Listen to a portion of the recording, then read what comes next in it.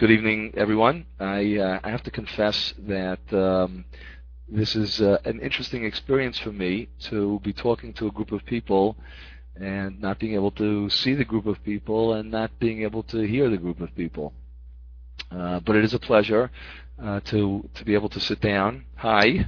It is a pleasure to be able to sit down and discuss areas of learning and areas of Torah, particularly with sincere and committed people such as yourselves. I heard wonderful, wonderful things. I'm friendly with Doug Taylor, and I don't know how many of you know Doug, but I think this is a great, great project, and I'm happy to be a part of it, however briefly. And Ray will tell you that the time constraints are weigh heavily upon me, but I really think this is important, and it's a pleasure to be able to sit down and learn with you tonight. The topic that I've been asked to discuss is the topic of chesed, and particularly from the perspective, or with regard to the perspective of Bnei Noach, of Noahides. And the truth is that it's a vast topic. And Ray, I prepared material that could take us into about 2 or 3 in the morning, but I'll try to keep it down to just under an hour. And I'll tell you from the outset that it's very difficult for me. I am a teacher by profession and also by spirit in my soul, but it is difficult to not just physically, but it's from an educational point of view, it's difficult to just continually speak. And I would greatly appreciate if people have comments or questions. Feel free to jump in on the screen, and I'll try to reiterate the question or the comment and to respond to it. Let's start off with, in terms of discussing chesed, we'll start off with a very, very general picture, and that is how to define the term, or how to define the concept chesed, which I guess the best English definition of the word chesed is probably loving kindness, although we'll soon see that maybe that's not the best or most accurate description or definition as to the term. But let's assume for a moment that chesed means loving kindness. And if I were to ask the bold question, and it is a bold question, it's a very simplistic question, and sometimes the simplistic questions really are the boldest. And if you approach something with the innocence of a child, that's very often the best way to learn, to divest oneself of preconceived notions and to approach something very, very directly and free from any kind of prejudice. If I were to ask, what is the importance, or why, if it is important to practice chesed, if it is important to display loving kindness to a fellow human being, why would that be? Why is it important to be kind to another person? The truth is that many people, I think, would respond that it's, well, what do you mean? It's axiomatic. That's what it means to be a human being. It's important for a human being to treat every other human being or another human being in a nice way, in a kind way, in a loving way, and it's just by definition it must be that way. I'm kind of wary of answers that involve by definition or axiomatic, and I think that while intuitively we may sense that it's important and it's a good thing and it's a proper thing, it bears, I think, some investigation and some thought. What is it? Why is it important to be kind and to practice kindness to other people? I'll also tell you from my experience in terms of teaching. I teach high school age students. I believe, just observing over the past couple of decades, I believe that it is the case that for many people, their practice of chesed, their practice of kindness and beneficence and niceness to other people, very, very often, it's a little ironic, very, very often is selfish. And what I mean by that is that there are 2 levels of selfishness. What I mean by that is many, many people are kind to others because of basically a utilitarian philosophy. Be kind to other people so that they will be kind to you. It's expressed in different religions or in different philosophies and ideologies in different ways. We can speak of karma. We could speak of the wheel of justice coming back to you. There are many different ways to express it, but I think that many people are nice to other people ultimately because, well, it's important for everybody to be nice to people so that the world can function properly, and ultimately so that people will be nice to me. And that's what I'll call, for now, a somewhat selfish view of chesed, and it's ultimately guided, however deeply, subconsciously, by selfish motivations. There's a little bit of more sublime or profound practicing of chesed. However, it is also selfish, and that is, I practice chesed, or I am kind to other people because it makes me feel good.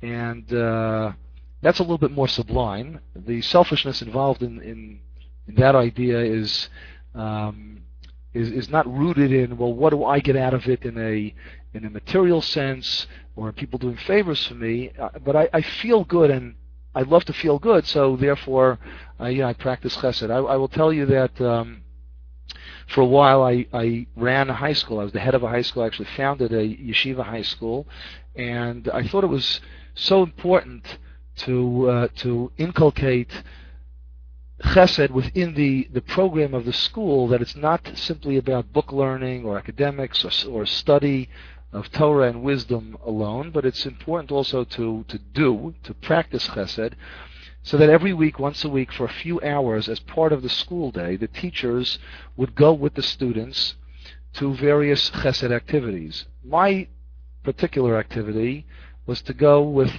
we had a rotation, the students went to different locations. One group visited a nursing home, visited the patients, and would provide them with food and some music. And it was just a lovely experience. My particular activity was to go with a group of students to a cemetery.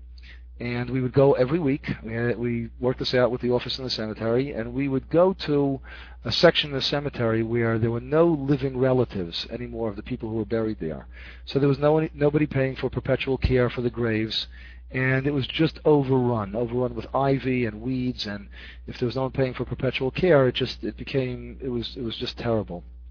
And what I would do with the boys, we would take rakes and shovels, and we'd bag leaves and clean the grave sites, and we'd have a whole rotation within the cemetery. And the reason I'm telling you the story is that I would come back from that activity. We always did this on Friday mornings. I would come back on Friday afternoon with the students, and I would feel great. And wow, look what I did, and I felt fantastic about it. And it occurred to me after a couple of years of doing this that it's wonderful to feel good about it. I started to question myself: was my motivation in doing this kindness the positive feeling that came at the end, or was there something deeper, or should there be something deeper? And so I'm going to start off tonight by positing the idea that while many people are motivated to act in terms of chesed by what I call these selfish reasons, and it's better to do this and be selfish than to not practice chesed at all, but while people are motivated either because they ultimately would love to be treated kindly by others, what comes around goes around, or what goes around comes around, the more selfish reason or the less selfish reason, the more sublime reason of feeling good about what you're doing, perhaps there is something deeper behind chesed. And if we could understand what's deeper behind chesed, then perhaps we could understand the role or the place of chesed on a worldwide basis, and that is particularly with regard to Noachites, to Bnei Noach. So in order to do that, I'm going to try to talk about three things. This is the teacher and me speaking to you now. So I'll give you a little bit of an outline as to what I hope to accomplish tonight. I want to break this down into three components. I'd like to first define maybe a higher ideal of what is chesed. That'll be the first section of what I'd like to talk about. And then the second section is I'd like to focus on what is the particular role of chesed in the world of Noachites, of Bnei Noach. And then the third section is to bring the theory and the ideology into the world of practice, and that is to discuss in particular, practically speaking, what does it mean, once we understand the ideology, hopefully, what does it mean to practice chesed on a very tangible and real basis. Those are my 3 sections, and as I said, I hope we'll finish before 3 o'clock in the morning. All right, let me just do a check here. Is everybody with me, and any questions or comments so far?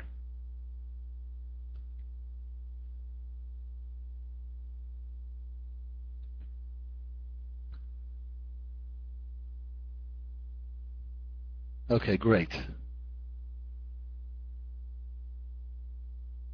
Wonderful. Okay, ready to learn. Good. Okay. So I'm going to start off with something that's an interesting place to start, as I think Maria in The Sound of Music said in one of her songs. Let's start at the very beginning.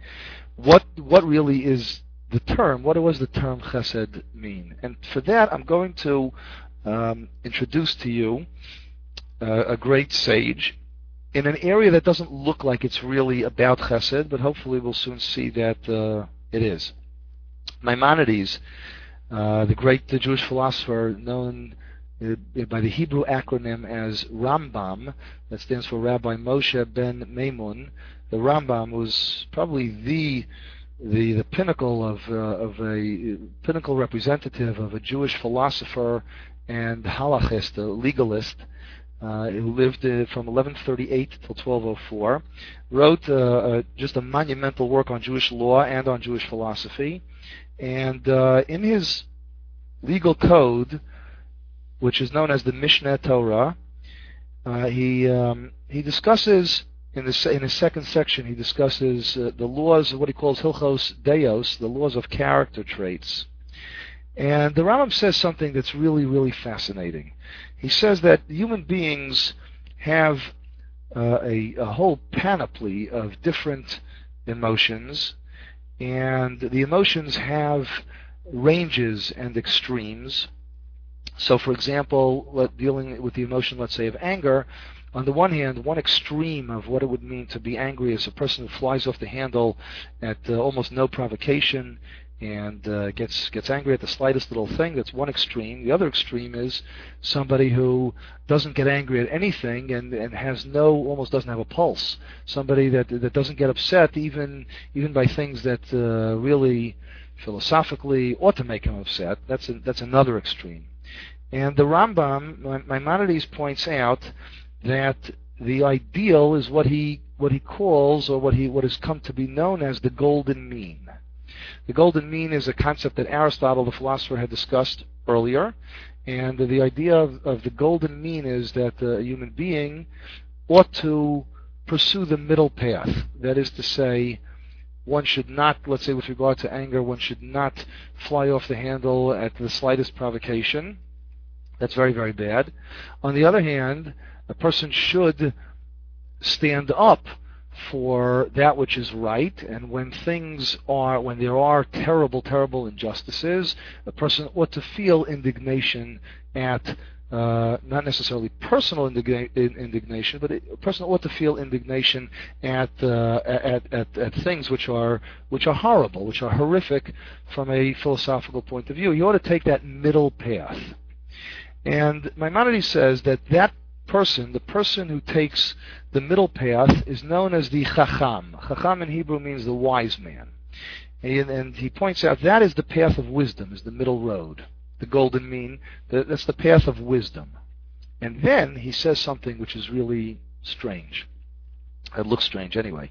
He says that a person who, upon reaching the middle road, the level of Chacham, the level of the wise person, a person who sort of bends himself in a careful way, goes a little bit towards one extreme, a little bit towards another extreme, as is appropriate and as is necessary, is called a Chassid.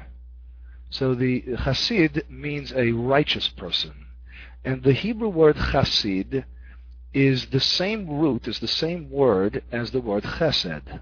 They are grammatically, etymologically, linguistically, not only related, it's simply a different declination of the same word. So a person who sort of goes a little bit this way or a little bit that way, depending upon the particular emotion. So he's not anymore in the middle, but he's leaning appropriately in one direction for this emotion, in another direction for that emotion. That is a chassid, and the Rambam defines what that means.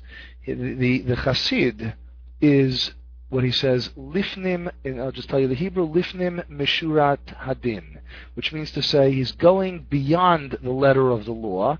The letter of the law demands wisdom. A person who goes the extra mile goes beyond the letter of the law, and he means that in a positive way, in a positive sense. A person who goes beyond the letter of the law is a chassid. A chassid, a person who practices chesed, which is interesting because that gives us a little bit of insight as to what the proper definition, the appropriate definition of chesed is. Apparently, chesed means going beyond the letter of the law. But before we get into that, I have a question for you, and I'm not asking it rhetorically, so please, chime in. My question is as follows: If the chacham, if the wise man is the basic level of the law, and the chassid is the going beyond the letter of the law, he's going more, he's taking an extra step. It's a sort of like extra credit, and that's even a higher level than the wise man, than the wise person. So if that's the case, then why is it that that Maimonides insists that you go to the middle and then go to the middle first, be wise, go to the middle first, and then turn to this extreme a little bit or that extreme a little bit to be a chassid, to be righteous, or to go beyond the letter of the law, if ultimately the goal is, if you want to go beyond the letter of the law, you want to reach this extra credit level, if you want to deviate from the middle a little bit, so then why go through this path of going first to the middle and then turning to the right or turning to the left? Why don't you go straight to the right or to the left to whatever point it is that's appropriate? Why must you go to the middle path first? That's my question. And I said it's not rhetorical, so feel free to jump in.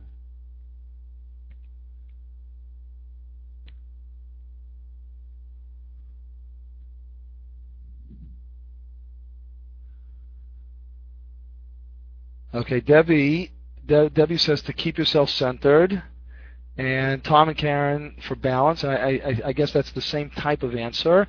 And Ray is so that you know where you started. And it looks like Alan and Eileen are coming in a second. Okay, and because you need both paths. Okay, I think what all of you said is true. To keep you balanced and centered. I think that's very, very real. Let me just elaborate on that, on these ideas. There's a common thread to what you all mentioned, but let me elaborate a little bit on that. And I think that the lesson over here is the following. We're talking about emotions over here. We're talking about anger. We're talking about greed. We're talking about love. We're talking about the whole array of human emotions. And I believe that what Maimonides is pointing out is as follows. And maybe this is what Debbie means when she says to keep yourself centered, and what Tom and Karen mean when they talk about balance. And that is as follows. When we talk about human emotions, which are very, very precarious, they can become very slippery slopes, and the passions that a human being feels can cause a person to reach great heights, but they can also cause a person to reach great depths. They have to be guided. I believe this is what Maimonides is suggesting. They have to be guided by reason. And that is to say that when making a decision about investing in one's emotional life, there has to be an anchor, and the anchor has to be the anchor of reason. So the middle path, which is a path of non-extremes, the centered, what you refer to as the centered path or the balanced path, is the starting point. Once a person is balanced and centered, then he or she will be able to make appropriate, proper decisions about which way to turn. Without that balance, without the balance of wisdom, without the approach of coming to dealing with a person's feelings, without the anchor of wisdom, if a person were to just go straight to the point that he or she, I figure, okay, I have to turn to the right a little bit, let me just go straight there, without that balance and without that wisdom, then it is a dangerous slope. And that's why I believe Maimonides insists that we start out in the center and then proceed from there.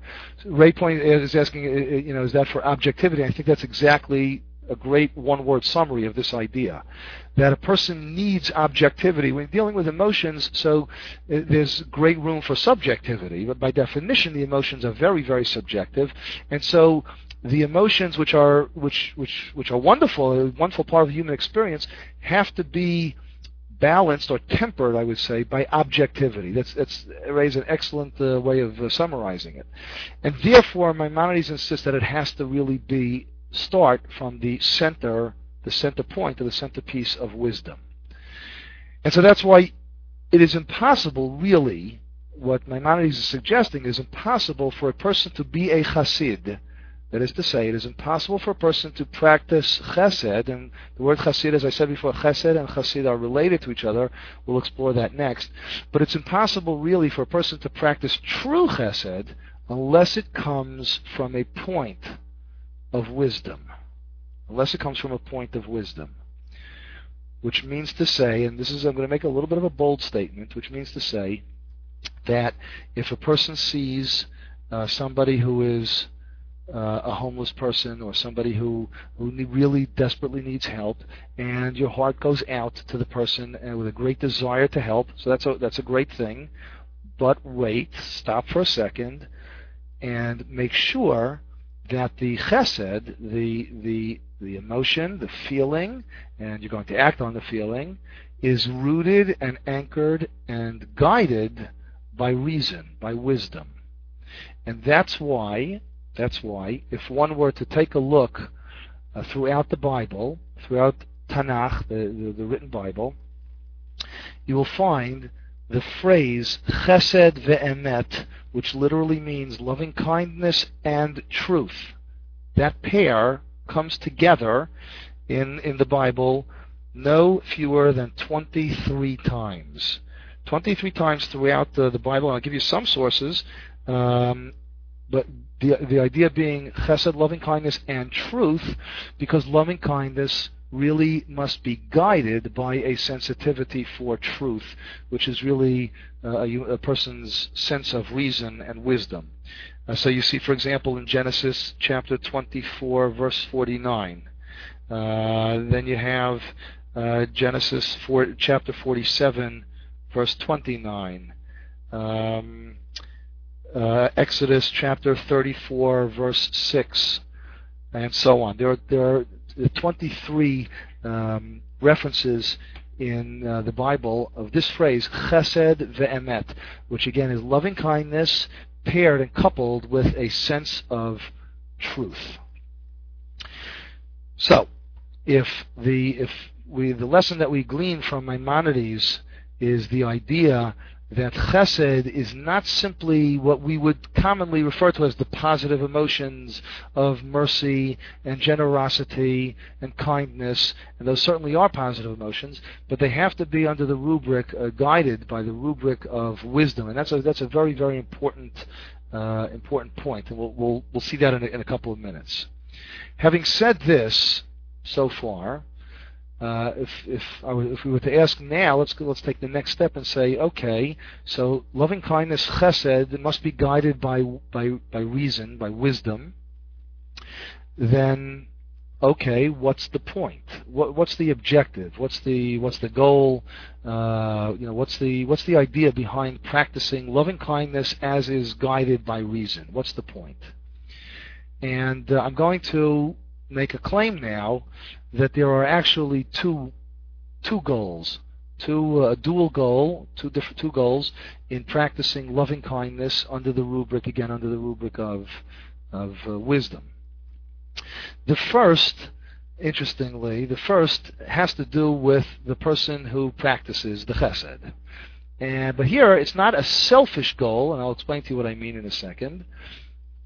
I'm going to make the claim now that one of the chief purposes of one human being practicing loving kindness to another human being is exactly the opposite of selfishness, and that is, it's for the person's moral, the practitioner's moral perfection. That is, that the person ought to focus away from the self and to take his energy, to draw his energy away from him or herself and focus on others for the purpose of diminishing one's own self. And I don't mean belittling one's own self. I mean diminishing the sense of self-importance that one has, and rather to focus on the world of the external as opposed to focusing so much on the world of the internal. I'll explain to you what I mean by that. We all well, I was going to say by definition, but I cautioned at the very beginning, not to do that. So I'm not going to fall into my own trap. We all live in our own internal worlds. That is to say that my experience of the world is I gather in data, I see things, I feel things, I smell things, I hear things, and I filter it all in my own mind, my own imagination, my own set of feelings, and so too for all of you and for all of us on this planet. We kind of live in our own little worlds. And one of the ideas of chesed is to make one cognizant of the fact that it's not our own little worlds, that there's an external world out there of which each of us is a part, of which each of us is a section, is a fraction. And I used to joke around with the students sometimes and say to them that it's an interesting thing that in the world of antiquity, many people believed that the universe was geocentric, that the Earth was the center of the universe. And then along came Copernicus and Galileo and showed and demonstrated that the world is really heliocentric, and the sun was the center, and the Earth revolves around the sun. And then Einstein came along later on and showed that, well, it's not really geocentric and it's not really heliocentric, but there's relativity and there is no center, in reality. And it's all great, it's all wonderful. The development of science is a fascinating thing. But unfortunately, and this is what I would joke around with my students, not such a joke, unfortunately man has never been able to free himself of the real theory that human beings have, that the universe it's not heliocentric, it's not geocentric, but it's really egocentric. And the idea of chesed, the idea of practicing chesed is to get the center away from the self. That's not to belittle. I want to stress this point. It's not to belittle one's self, but it's to recognize a proper and appropriate perspective. And so when someone confronts, and I don't mean that in a negative way, when someone comes upon another human being and the other person needs help, and you go out of your way to help that other person, it's a recognition that it's not just all about me. And that lesson is a primary lesson about what chesed is all about. It's not just about me. It's what the sages, the Jewish commentaries, the rabbis comment on the idea that there's a statement in the Talmud, actually in the Mishnah, that it's in Ethics of the Fathers. And it's at the very, very beginning of Ethics of the Fathers, which is a tractate of a section of Mishnah in the Talmud. And the Mishnah states that the world subsists on three things: on the study of Torah, on avoda. Avoda is worship or service, and the last one is chesed. And the commentaries have different approaches. The sages have different approaches as to what these mean. I'll go back to Maimonides. Maimonides says that Torah refers to the development of the intellect, the study of Torah, intellectual perfection. Avoda means the performance of mitzvos, the performance of various commandments and worship of God. And for chesed, Maimonides interestingly says, and that refers to moral perfection as a complement of intellectual perfection. Moral perfection, person learns to have an appropriate view of himself or herself, and control of his or her passions and emotions, etc. And so that's how he characterizes chesed. And the idea being that chesed puts a person's perspective into the right perspective. And I think that Jason and Gwen, I think that what you wrote is very appropriate there. That it's not the will to receive for the self, but to give. And I think that's very true. That the person, it's not a denial of self, but it's the recognition of my perspective, a realistic perspective about myself in the chain and in the cosmos. I think that's really a key component behind chesed. I think there is another related idea, and that's the second component to chesed, is another related idea, and that is that when a person is able to step outside of him or herself and view things not from his or her own subjective perspective, so whose perspective do you view things from? And I believe that the answer to that question is that chesed teaches a person or enables a person to view him or herself, or to view the world in a certain sense from God's perspective. That is to say as follows. From my own selfish, limited perspective, so I'm number one, and everyone else is number two at best. Sometimes it's number 1,000,002 or 1,000,002, but I'm looking out for number one. It's a very common expression. The number one, of course, is referring to the self. That's from one's own perspective. I guess that's a natural thing. But there is a different perspective, a higher perspective, a greater perspective, and that is to look at things from God's perspective. And from God's perspective, to the degree that a human being is able to do this, from God's perspective, so it's not I, me, and everybody else. From God's perspective, there is this person and that person and that person and that person. And instead of viewing one's self as an I, a me, one begins to view oneself as an it. And I don't mean that impersonally. In other words, there's from God's perspective, so there's all of us. There are all of us. And if you can step outside of yourself and say, you know what, from the perspective of the Creator, so there's, there's me, but there's also you, and there's also you and you and you and you. And if one's able to view oneself, in that realm, so you see yourself as another person. Of course, we all have our own individual identities and personalities and strengths and weaknesses. But just like I have my strengths and weaknesses, you have your strengths and weaknesses, etc. And everybody has value, and everybody has significance. And in that sense, chesed enables sort of going out of one's way and treating someone else with kindness. It enables a person to view himself or herself as well as others from the godly perspective, as opposed to from the egoistic, from the self perspective. And so those two components, the idea of a person viewing others as equal in a certain sense, to oneself from the idea of the godly perspective, and the idea of getting out of the self, out of the self-centered universe, is a very key component in what chesed is. Okay, let me stop here for a second and do a little check. Are we all on board? And any questions or comments? Please jump in.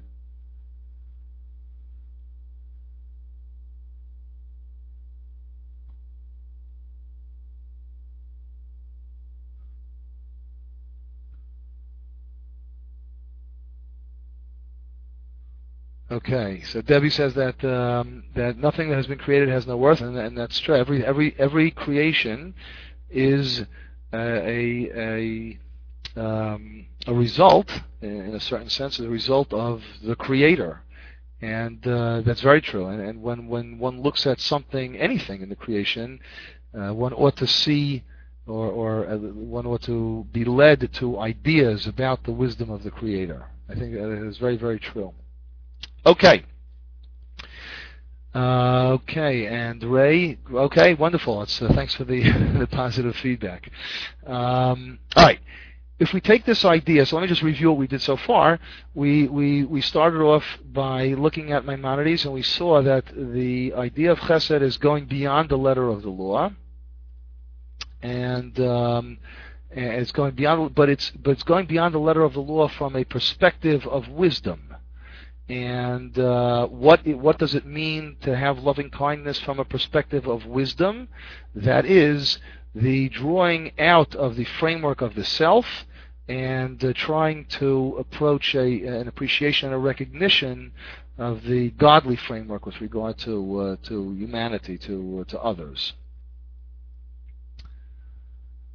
Okay, Alan and Eileen mentioned that there are two parts of the self: do chesed in fear of God, to do chesed to please Hashem for His chesed to you. I have to tell you, Alan and Eileen, that I'll talk about the first part a little bit, and I just want to sort of gently guide you away from the second part of the comment, and that is that the idea of doing chesed to please God, for God to do chesed to you,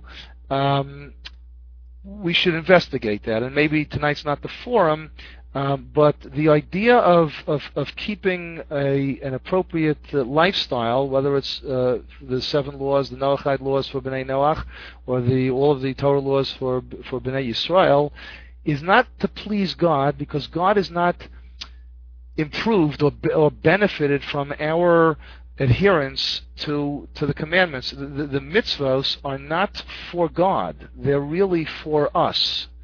It is out of the, so to speak, kindness of the Creator. And I said so to speak because, and maybe this is a whole other discussion, a whole other lecture. The idea that God possesses feelings is a dangerous idea, because feelings, emotions are a human characteristic. And so to say that, or let me put it this way, they're a physical characteristic. To say that God is pleased by our actions is, and the Torah does speak in these terms, but it's a metaphor. And ultimately, the idea of doing chesed so that God does chesed for you really harkens back to the perspective, the first perspective that I started out mentioning, that I think we should try to transcend, to go beyond, that it's not really about getting something in return. It's, on the contrary, it's really about focusing outward, not focusing inward. I don't know if that came out clear. Please, Alan and Eileen in particular, if you could let me know if I'm being clear about that.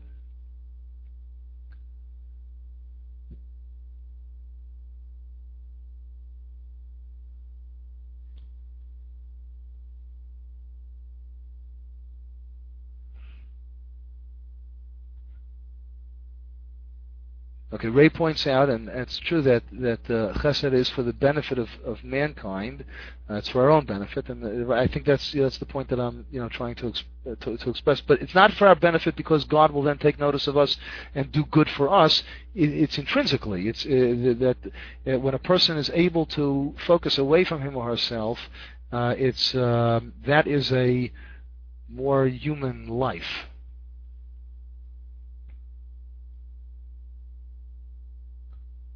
How are we doing, Alan and Eileen?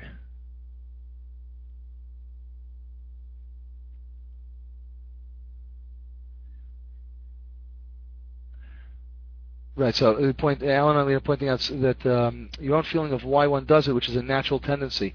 That's I understand that. That's true. But that's why I started off, by saying that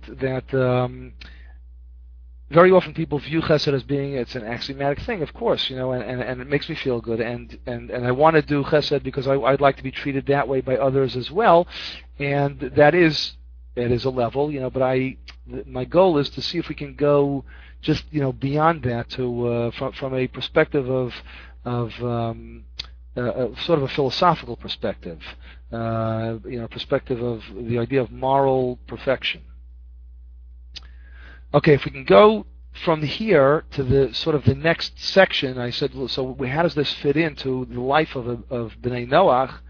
Once one understands, and I know there's a lot to think about over here. We're biting off some big chunks of ideas, to use a very poor metaphor. But if once we think about, and if we do come to the conclusion that the idea of chesed is really about wisdom guiding a person's perspective, so where does this fit into the life of Noachides? And it's interesting if one were to take a look at particularly the book of Genesis in the Torah. So you see that the term chesed and as well as a description of the idea of loving kindness is described with regard to Abraham and Lot and Eliezer, the servant of Abraham, and all the people that I mentioned up until now are not Jews. And maybe this is a little shocking, but Abraham was not a Jew, he was a Hebrew. And the Bnei Yisrael, the Israelites, the Jewish nation, didn't come into existence until Sinai. So that Abraham, Isaac, and Jacob, again, were Hebrews, and they were the progenitors, the forefathers of Bnei Yisrael, of the Jewish people. But their own personal status, they were obligated in seven commandments, 7 mitzvahs, not 613. They were, technically speaking, Bnei Noach. There are some Jewish sages, medieval sages, actually even before the medieval sages, some sages in the Talmud as well, who discuss the idea that perhaps Abraham, Isaac, and Jacob, once Abraham received the covenant of circumcision, that they left the status of Noachides, but did not yet enter into the status of Israelites. That didn't happen until Sinai. They were sort of in a sort of a limbo type of status. But the predominant view really is that there were no Israelites at all until Sinai, and that Abraham, Isaac, and Jacob, and as well as certainly Lot and Eliezer, the servant of Abraham, and most of the other characters that we see, and when I say characters, most of the other names, most of the other people whose lives are portrayed in Genesis are Noachides, and the concept of chesed is very real in described in the Torah in their lives. So where does chesed fit into the life of a Noachide? And so here I have to point out something that's really, really crucial for Noachides and critical for Jews. And that is as follows. There's a difference between a commandment or a prohibition on the one hand versus an institution on the other hand. I'll tell you what I mean. We all know, but I'll review it anyway, we all know that there are seven commandments, 7 mitzvahs for Noachides. They are, not in any particular order, they are: don't eat the limb of a living animal, don't blaspheme, don't curse God, don't steal.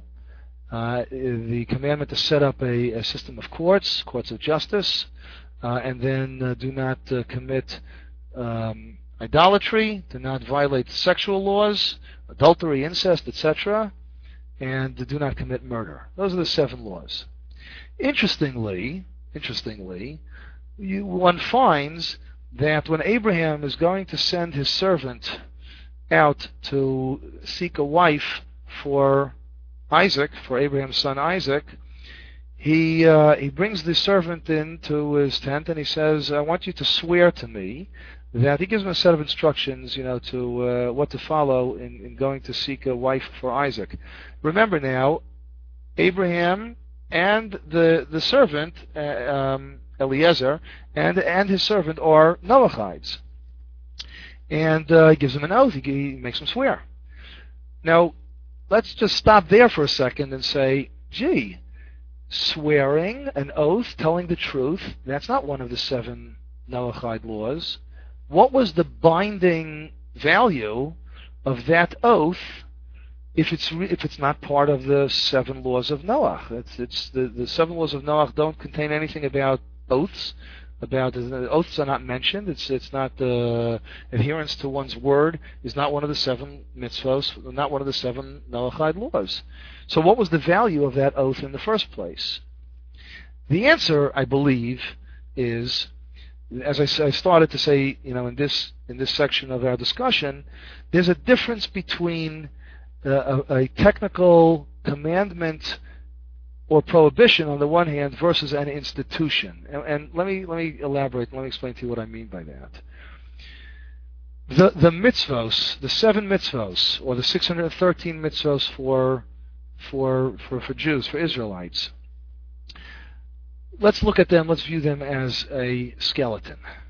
The skeleton is the basis of the body. That is to say, that from the structure of the skeleton, one can infer, one can derive values and ideas.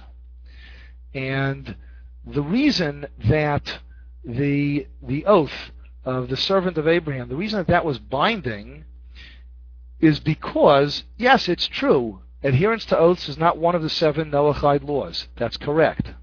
However, if one studies the 7 Noahide laws, one can derive lessons, an ideology, and a philosophy of life about truth, about one's relationship to people, one's relationship to God, etc.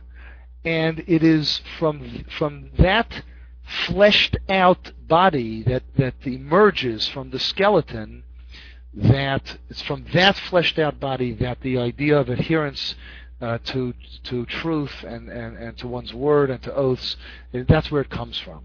And so while again technically oaths is not one of the category of oaths is not one of the 7 Noahide laws, but adherence to truth is a value that emanates from the Noahide laws. That being said, let's apply it to our case right now. Practicing chesed, practicing loving kindness for another human being, is not, technically speaking, one of the 7 Noahide laws. That is to say, that technically speaking, if one wanted to be a good practicing Noahide, so I make sure that the meat that I eat, that I get from the supermarket, is not dismembered before the animal is completely dead, before the animal is completely either slaughtered or killed or whatever the method is. And by the way, that's not a simple thing. You should know. Doug once asked me. He once asked me about this. That I'm just mentioning this as an aside.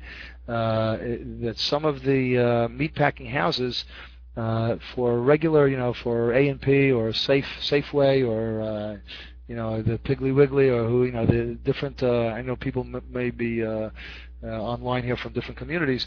They get their meat from meatpacking houses where it could be that they dismember the animal while it's still having some movement from nerve reactions, even after technically it's dead, and that violates the idea of eating a limb from a living animal, because living animal, as long as the animal is still moving, even if it's twitching around or whatever, technically speaking, from a halachic point of view, it's still viewed as really being alive in a certain sense, and that's an issue really to look into. Okay, I apologize if I complicated anybody's life just now, but it is something to be aware of. So I'm not eating the limb from a living animal. I'm not stealing anything. I'm not murdering anybody. I'm not blaspheming God. But I don't bother to help anybody out. So what am I doing wrong? And the answer is, well, you're not doing anything wrong from a technical point of view. You're keeping to the 7 laws from a technical sense. But the laws are not just about a technical sense. The laws, as I say before, are a skeleton which is fleshed out into a lifestyle, into an ideology.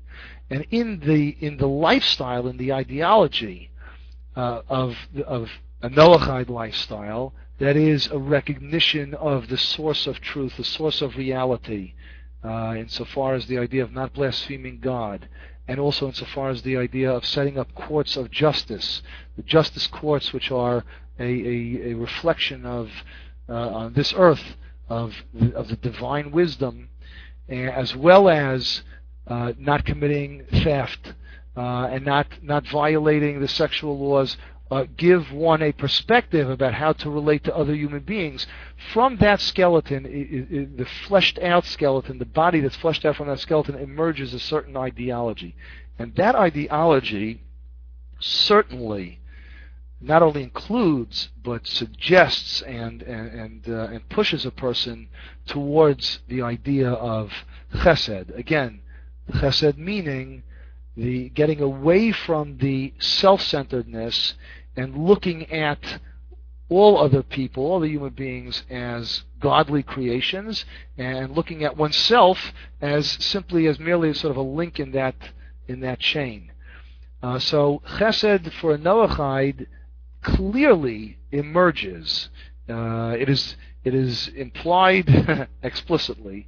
I know that's a little bit of an oxymoron, but it's implied explicitly from the structure of the seven Noachide laws.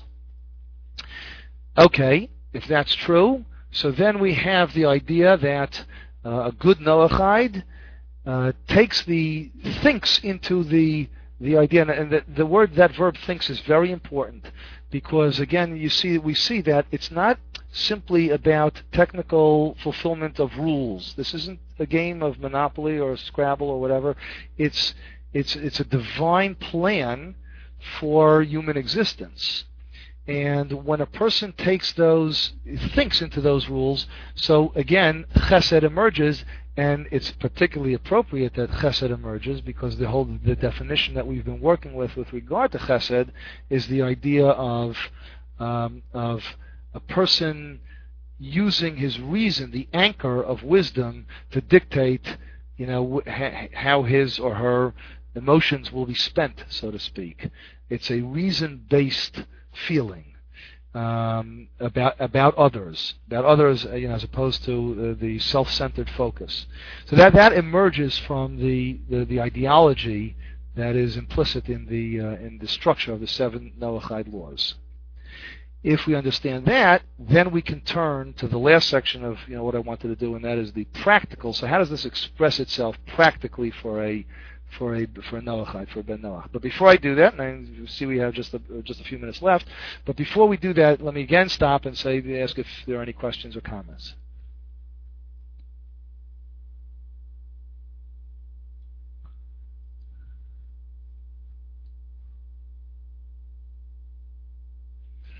Okay, Russell asks if chesed is a product of the personal or spiritual elevation associated with being obedient to Torah. Well, I'm not sure what you mean by the question, and I'm certainly not sure what you mean by the word spiritual. I tell my students, it's a sort of a running joke in my class, that I don't let the students use the word spiritual because I'm not exactly sure what it means. Let me say it this way, it means different things to different people. So if you mean by the question, is it the result of a person being a person following the commandments of the Torah? Well, sort of. What I mean by that is that the idea behind the push, the ideology behind the ideas of Torah, and Torah here, again, we're talking about the Noachide society, so Torah for Noachides means the seven commandments, the seven mitzvos.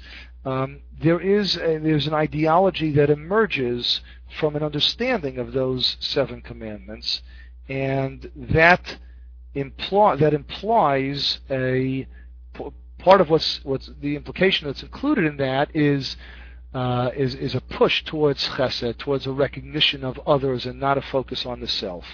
Just like, for example, it also implies an adherence to truth, as I mentioned before about the oaths, the idea of Abraham and his servant Eliezer, the importance of the adherence to truth. So in that sense, I think the answer to your question, Russell, is yes.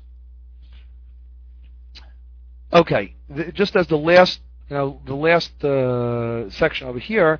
So practically, how does Okay, Russell, thank you. How does that translate into practical action for Noachides? Well, it translates into a number of different things. There's the concept of charity, and I want to stress to you, and this again perhaps is a whole different lesson, a whole different lecture discussion.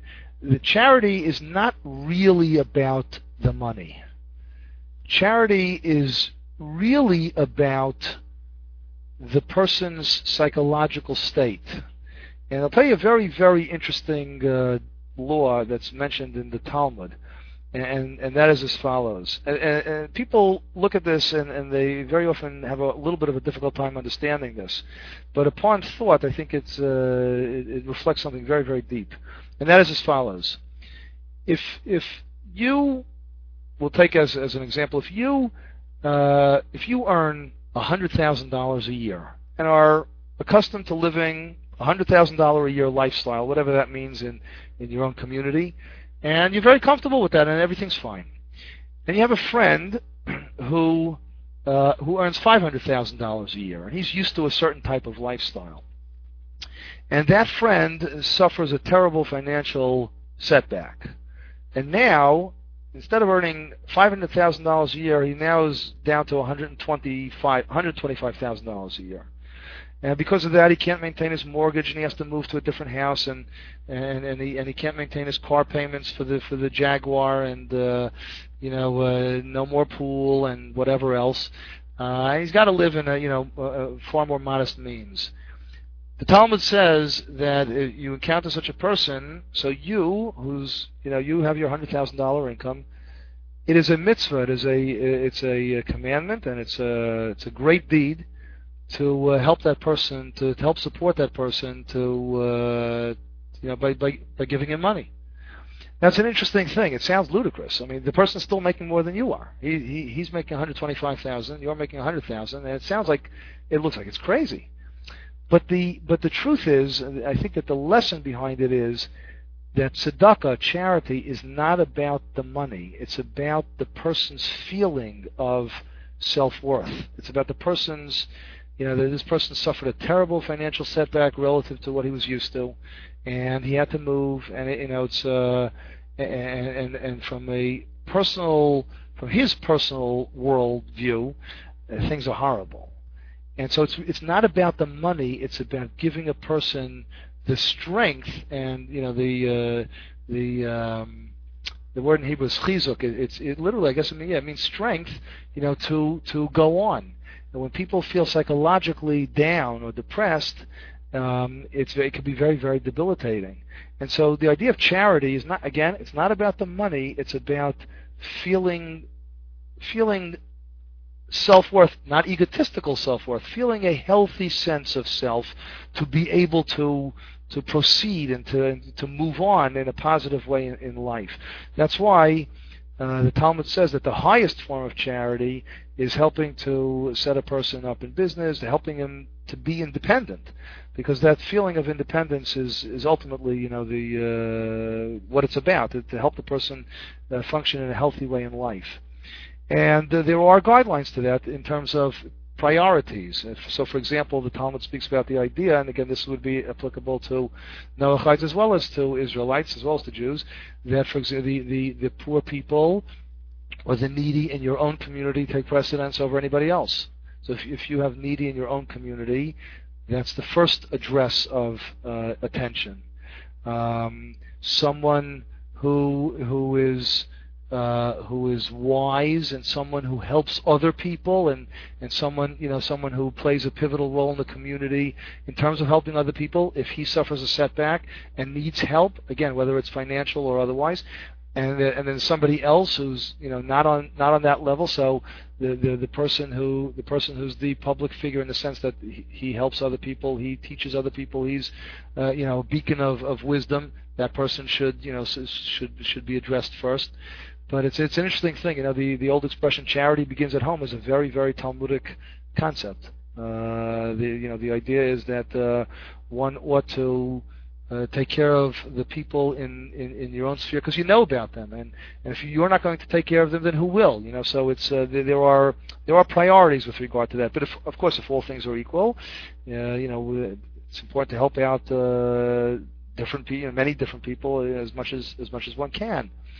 But Chesed isn't only about charity; it's also about kindness in visiting the sick. It's about helping people at times of terrible grief, mourning, in the face of death, sickness. It's about helping people. It's about simple things. It's about helping somebody to learn how to ride a bicycle. It's about helping people move on in life so that they can be, to quote the United States Army, all that they can be. It's helping people realize a godly perspective. And a godly perspective is something that relates equally to all human beings. Every human being is created in the image of God. That's a metaphysical concept, of course not a physical one, but that's really what Chesed is all about. It's about entering into that godly perspective. I know I ran a little bit over time. I just have one last word to say about this tonight, and that is that in the prayer service that the Israelites recite 3 times a day, we speak about God as the bestower of good kindness. And the question has bothered the commentaries. It's what is good, what's bad kindness? And the answer that often is given is that very often we look at kindness and we think from a very limited perspective. God's kindness is ultimately is what's good for us. And it's important, again, using the idea of wisdom, to try to help a person out, not by giving the person simply what they want, but really giving the person what they need or what's best. And that requires wisdom and sensitivity.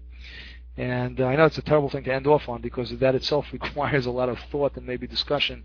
But I hope tonight that I've had the chance to give you an overview of what Chesed is and what it means, or why it's important, why it's integral to a Noachide lifestyle, and some of the practicality. Perhaps we touched just very, very briefly on some of the practicality of what that means. So I guess before I sign off, and I apologize for running a little bit over time, but if there are any questions or comments, that'd be great.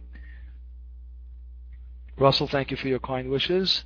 Okay, great. Thank you all. I really appreciate the opportunity to learn with you and to discuss with you. And I'd love to take you up on it. If we can get together at some point in the future, that would be wonderful. Ray, I guess we'll be in touch. Okay, thank you all. Good night, everyone.